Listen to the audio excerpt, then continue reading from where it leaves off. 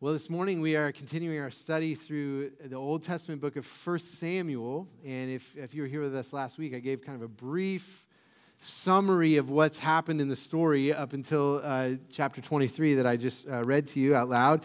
And at this point in the book, David, who's the main character of 1 Samuel, is on the run, and he's trying to escape from King Saul. Saul was the first king of Israel, and the Lord had anointed David to say, you're going to be the king who's going to replace Saul, and so now Saul wants to kill David. And so this past week, I was down in Mississippi. We were visiting a college that my son is planning to attend next year, and we went down to Mississippi with a pastor friend of mine, and I was looking at this passage, and I wasn't really sure where to go with it, and I said, you preached on 1 Samuel, what did you do with this passage?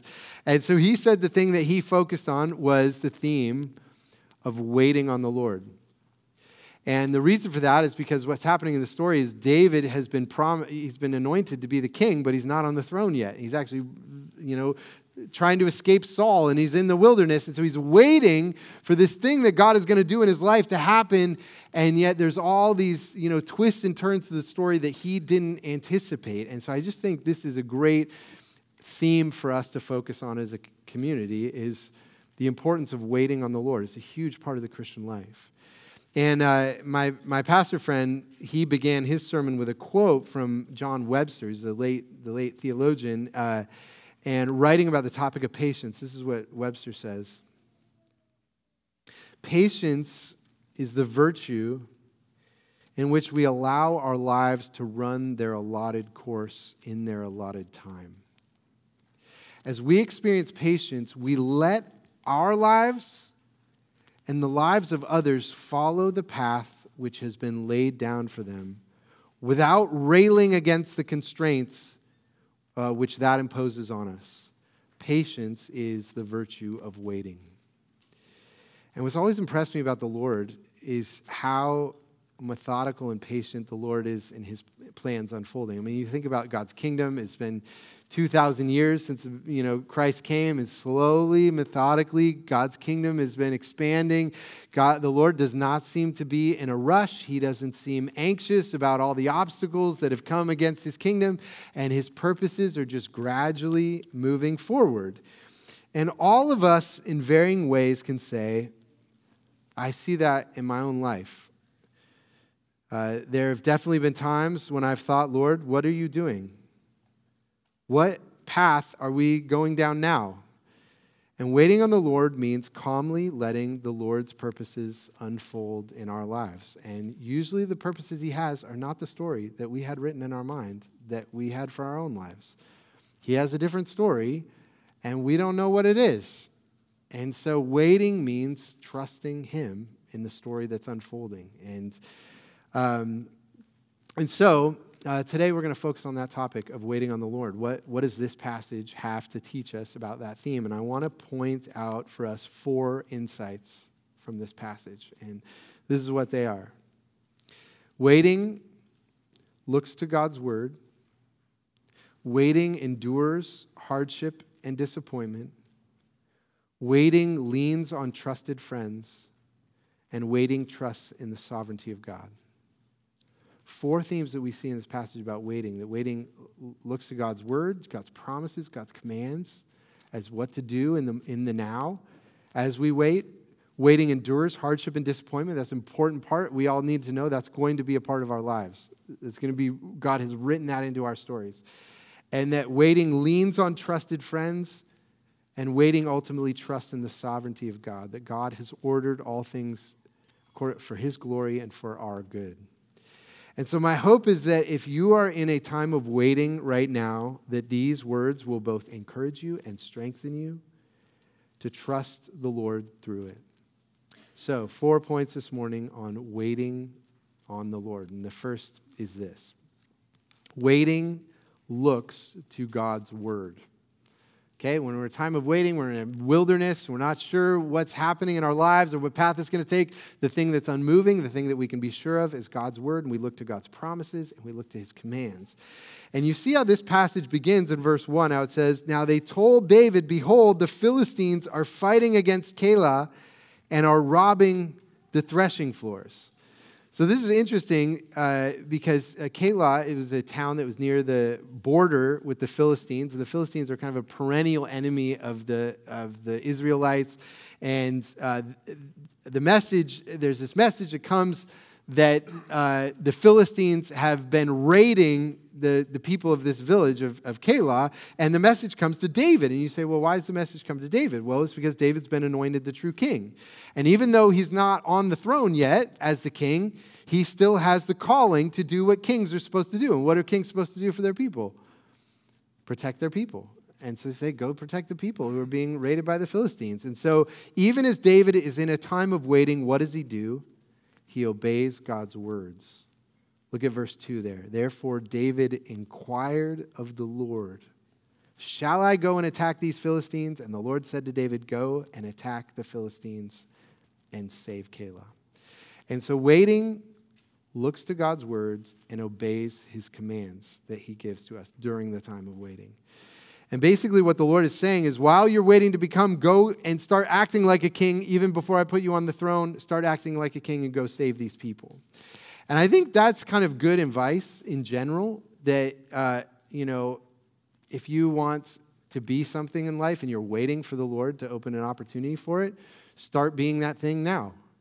Like for example, if you wanted to be a leader in the church, you say, that's my desire. I want to serve in the church. I'd like to be a leader in the church. And the Lord hasn't opened that opportunity for me. Well, start acting like a leader now. Go talk, learn about the people in the congregation. Hear about their stories. Ask them about their lives.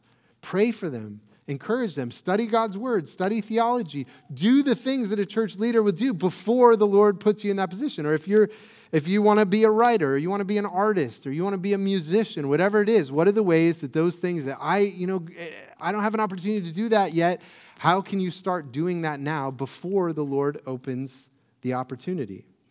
I remember my old pastor when I was in college, Earl Palmer, at University Presbyterian in Seattle.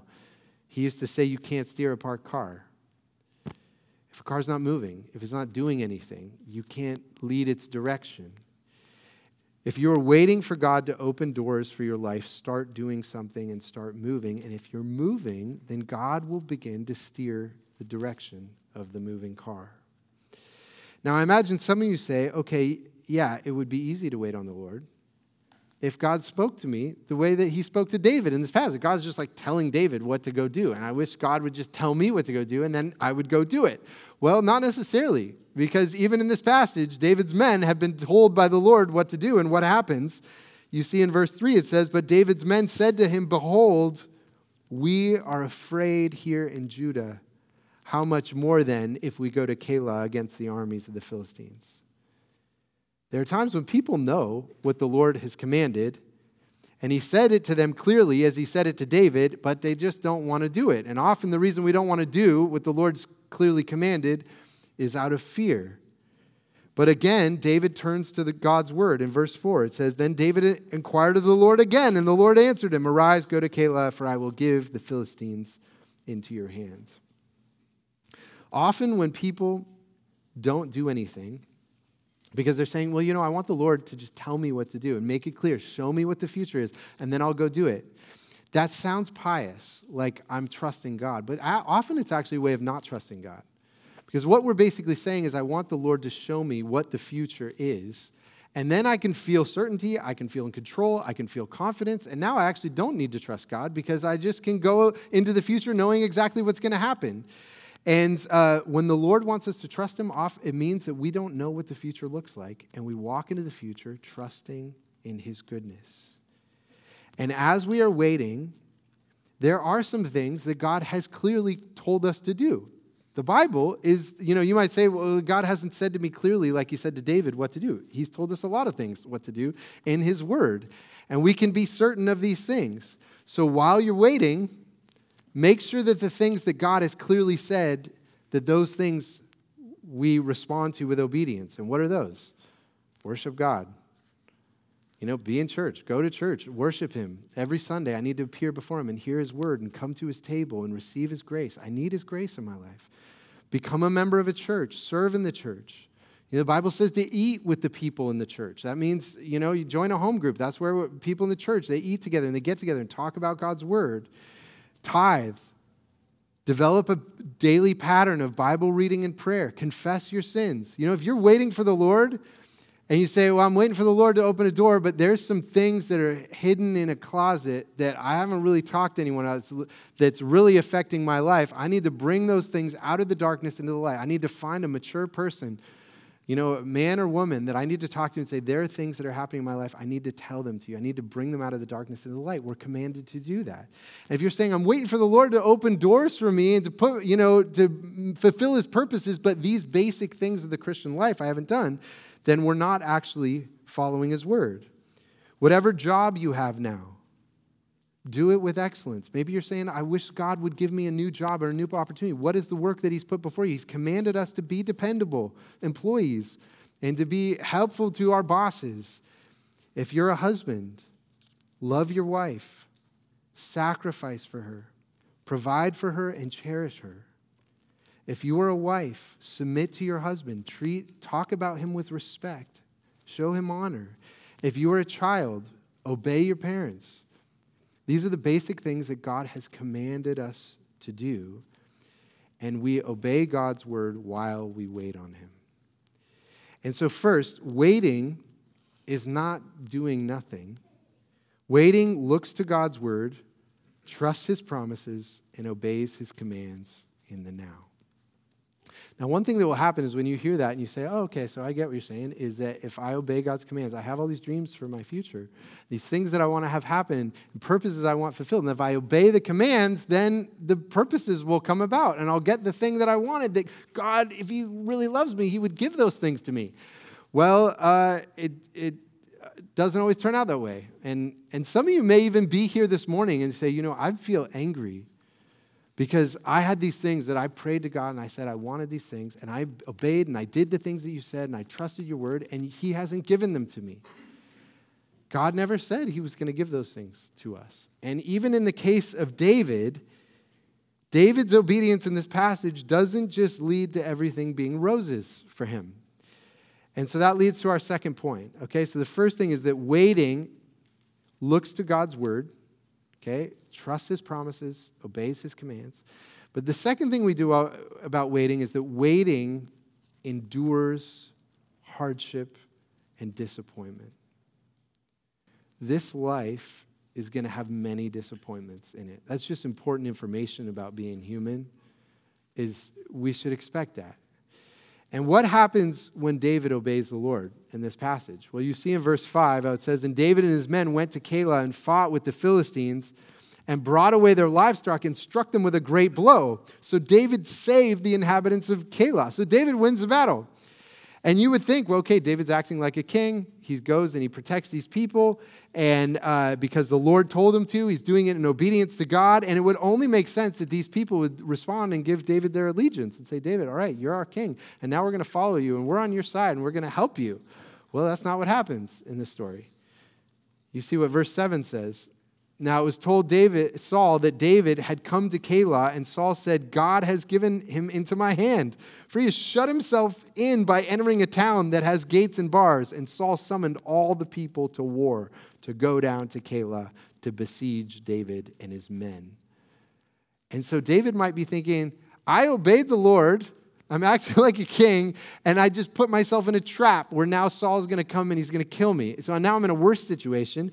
And then not only that, it's not only that Saul's going to come to him, but it goes on in verse 9 and it says, and David knew that Saul was plotting harm against him. And he said to Abiathar, the priest, bring the ephod here. Now the ephod was a part of the garments of the priests in the Old Testament, and it was one of the only ways that the Israelites could kind of discern what God's will was, whether they should do something or not do something. It was called the Urim and the Thummim. They would use the ephod to kind of discern that. And it says, then said David, O Lord, the God of Israel, your servant has surely heard that Saul seeks to come to Keilah to destroy the city on my account. Will the men of Keilah surrender me into his hand? Will Saul come down as your servant has heard? O Lord, the God of Israel, please tell your servant. And the Lord said, he will come down. And then David said, will the men of Keilah surrender me and my men into the hand of Saul? And the Lord said, they will surrender you. The people of Keilah have just been rescued by David, And these cowards are going to turn him over to Saul. And he just protected them, and they're not now going to protect him. And what it seems like God was doing is not what God was doing. And this kind of thing happens all the time in life. We think it's clear this is what God's doing, and that isn't what he was doing. Waiting always involves hardship and disappointment. And maybe you're in a season right now where you feel this is not how my story was supposed to go. I saw how my story is supposed to go, and I had a plan for my life, and what's happening right now was not a part of that plan. Well, I'll tell you that does not mean that what you're experiencing is not the Lord's purposes. In fact, God is often most glorified in us when we trust him through hardship and disappointment, and so he appoints such things for our lives. This is an important truth, that God is often most glorified in us when we trust him through hardship and disappointment, and so he appoints those hardships and disappointments for our lives.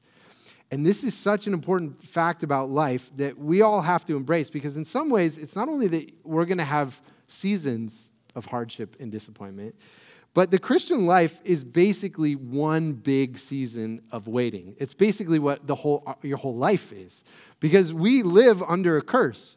We have to deal daily with our own sin. We have to daily deal with other people's sins. We have to deal with sickness. We have to deal with all the curses of the fall, the brokenness of the world, the evil of the world around us. All those things we're immersed in for our whole life. And what sin promises is a temporary relief from the hardship and disappointment of this fallen world. And so basically what a righteous life is a willingness to wait.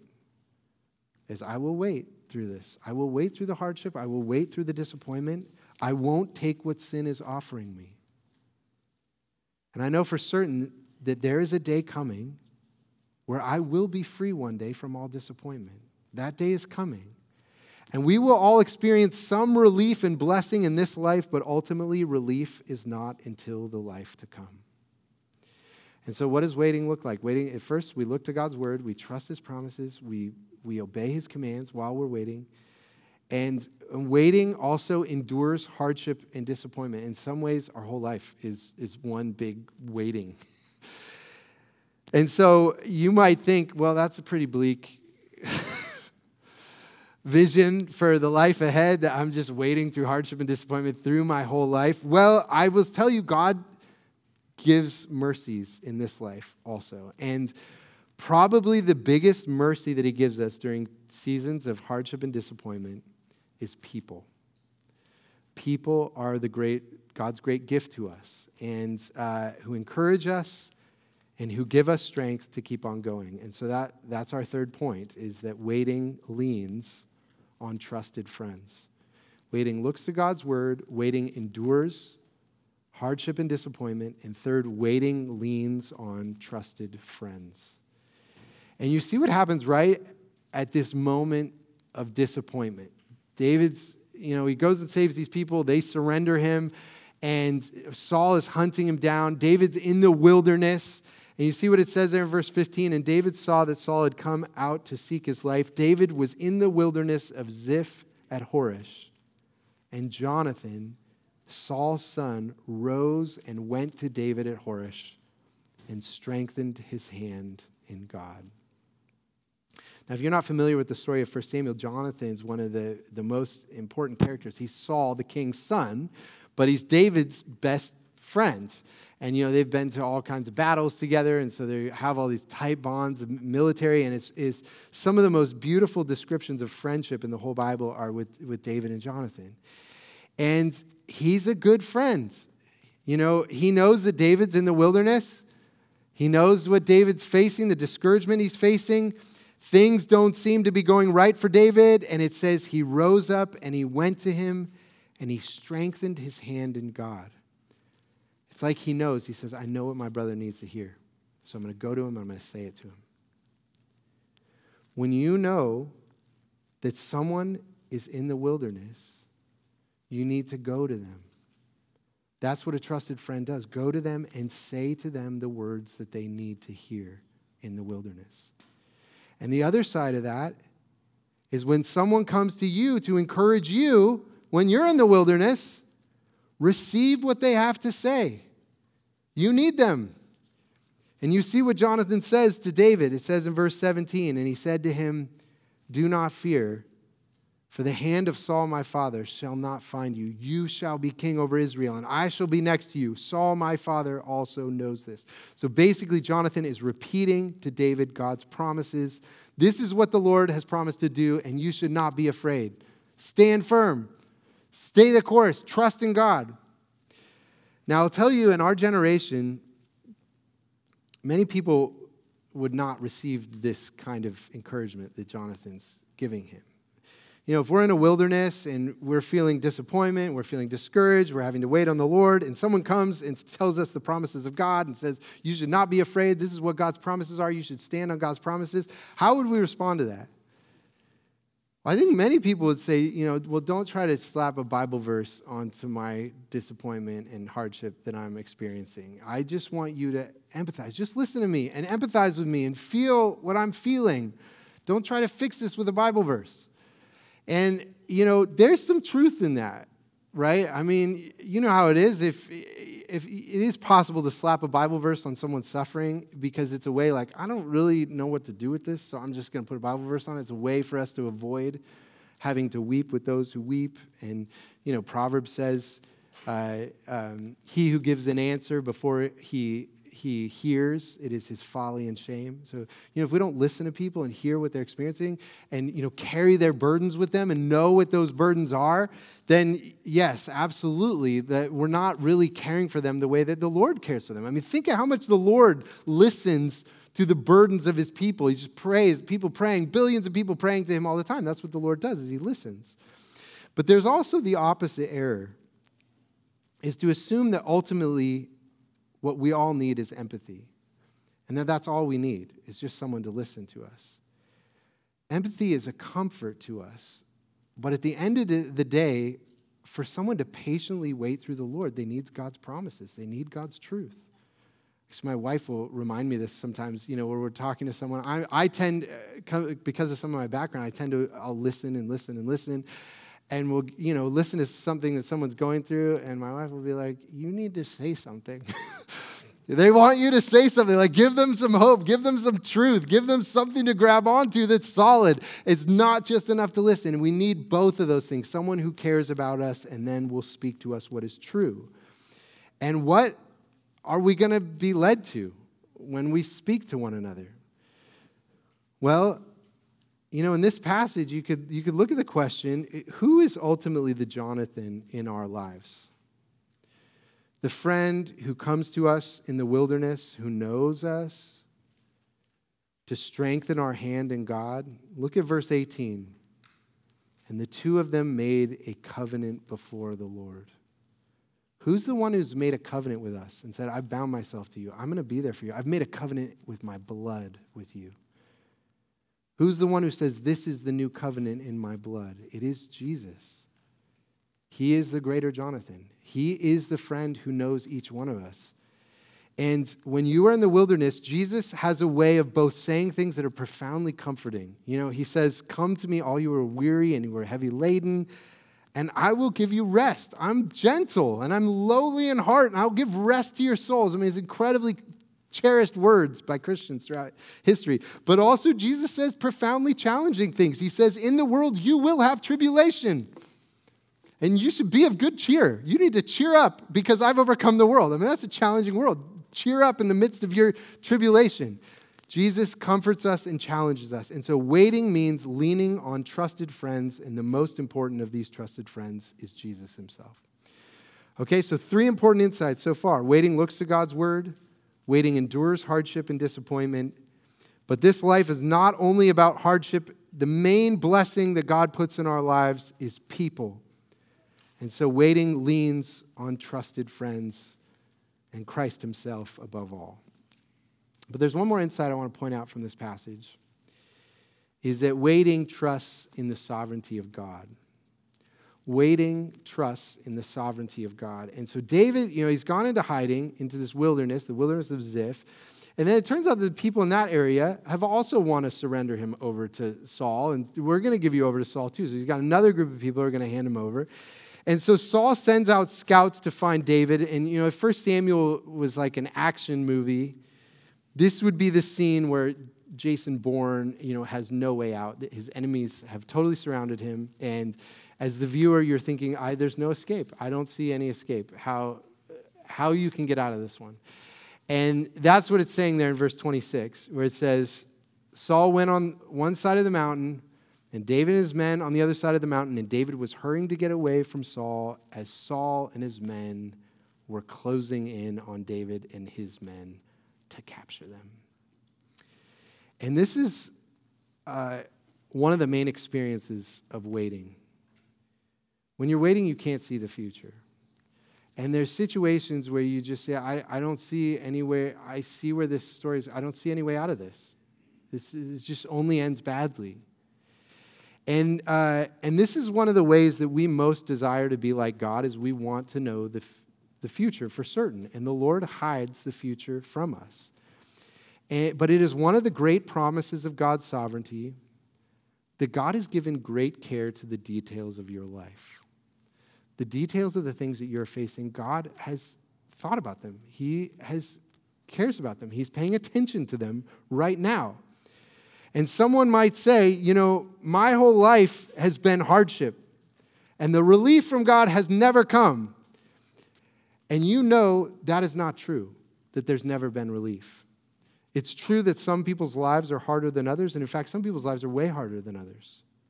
But all lives are sprinkled with God's good gifts. Just to even exist is such a gift. To be a human being and to be a creature, that you live and you breathe, and to know God's grace in our lives, to be a part of a church is a huge gift. To be able to work and have skills, and I actually have work that I can make money and I can provide for my family, provide for myself. To be able to serve and love others and to eat and to be clothed and to just look at the sky and the mountain on a beautiful day like this, to have talents. But even beyond all these good gifts, there is the great promise of God's sovereign providence. Providence is the truth that everything that happens in this world has ultimately been ordered by God. God is not the author of evil. He is only good, but he takes the evil that pours out of human hearts and he orders it so that it ultimately ends up serving his purposes. It's one of the great truths of the Scriptures. And the heart that is waiting is the heart that trusts in God's sovereignty and says, Lord, you are sovereign and I trust you. And in this story, David is surrounded. And what happens in the last minute when David is surrounded? There's no way out. He's Jason Bourne with the enemies all around him. And then verse 27, it says, a messenger came to Saul saying, hurry and come, for the Philistines have made a raid against the land. And so Saul returned from pursuing after David and went out against the Philistines. Out of nowhere, a messenger comes and pulls Saul away, and he's rescued. And many of us have things in our lives where we're like, I had no idea how this problem was going to get solved, and out of nowhere, someone came, or someone helped me, or a new opportunity that, a new job opened. I didn't even think of that. And there were all these things that I had no idea were even a possibility. God opens the possibility. There are countless things that we don't even know are possibilities. And this passage ends in verse 29. It says, and David went up from there and lived in the strongholds of En-Gedi. En-Gedi was an oasis. In the rocky heights overlooking the Dead Sea, it was a place of safety and water and vegetation. If you are waiting now in Christ, there is an En-Gedi waiting for you. It's both the En-Gedi of heaven itself, that we will enter into glory, no more disappointment, no more hardship. But even now, as we look to God's word, as we endure hardship and disappointment, and we lean on trusted friends, the sovereign Lord sprinkles into our lives little En-Gedis. And so, friends, this morning, I give you this call to wait on the Lord. And over again, you will find these little oases, these little pools that God puts in your life to see you through the wilderness. And at the end, that you will find that all of God's promises prove true. Let's pray together. Father in heaven, I pray for my brothers and sisters here, and you know, Lord, all of the hardships and disappointments that are present in this room. You know intimately the ways that you are calling each one of us to wait on you. You know the places where we cannot see the future. We're not sure the path that you have laid down for us. And so, Lord, we pray that your promises would be a comfort and a hope to us. And I pray that you would give each soul present here strength to trust you, give each soul grace, and that they would find that your grace is sufficient in our weakness. And so, Lord, help us to worship you. Help us to keep our eyes fixed on Jesus, who is our true and dear friend. It's in his name we pray. Amen.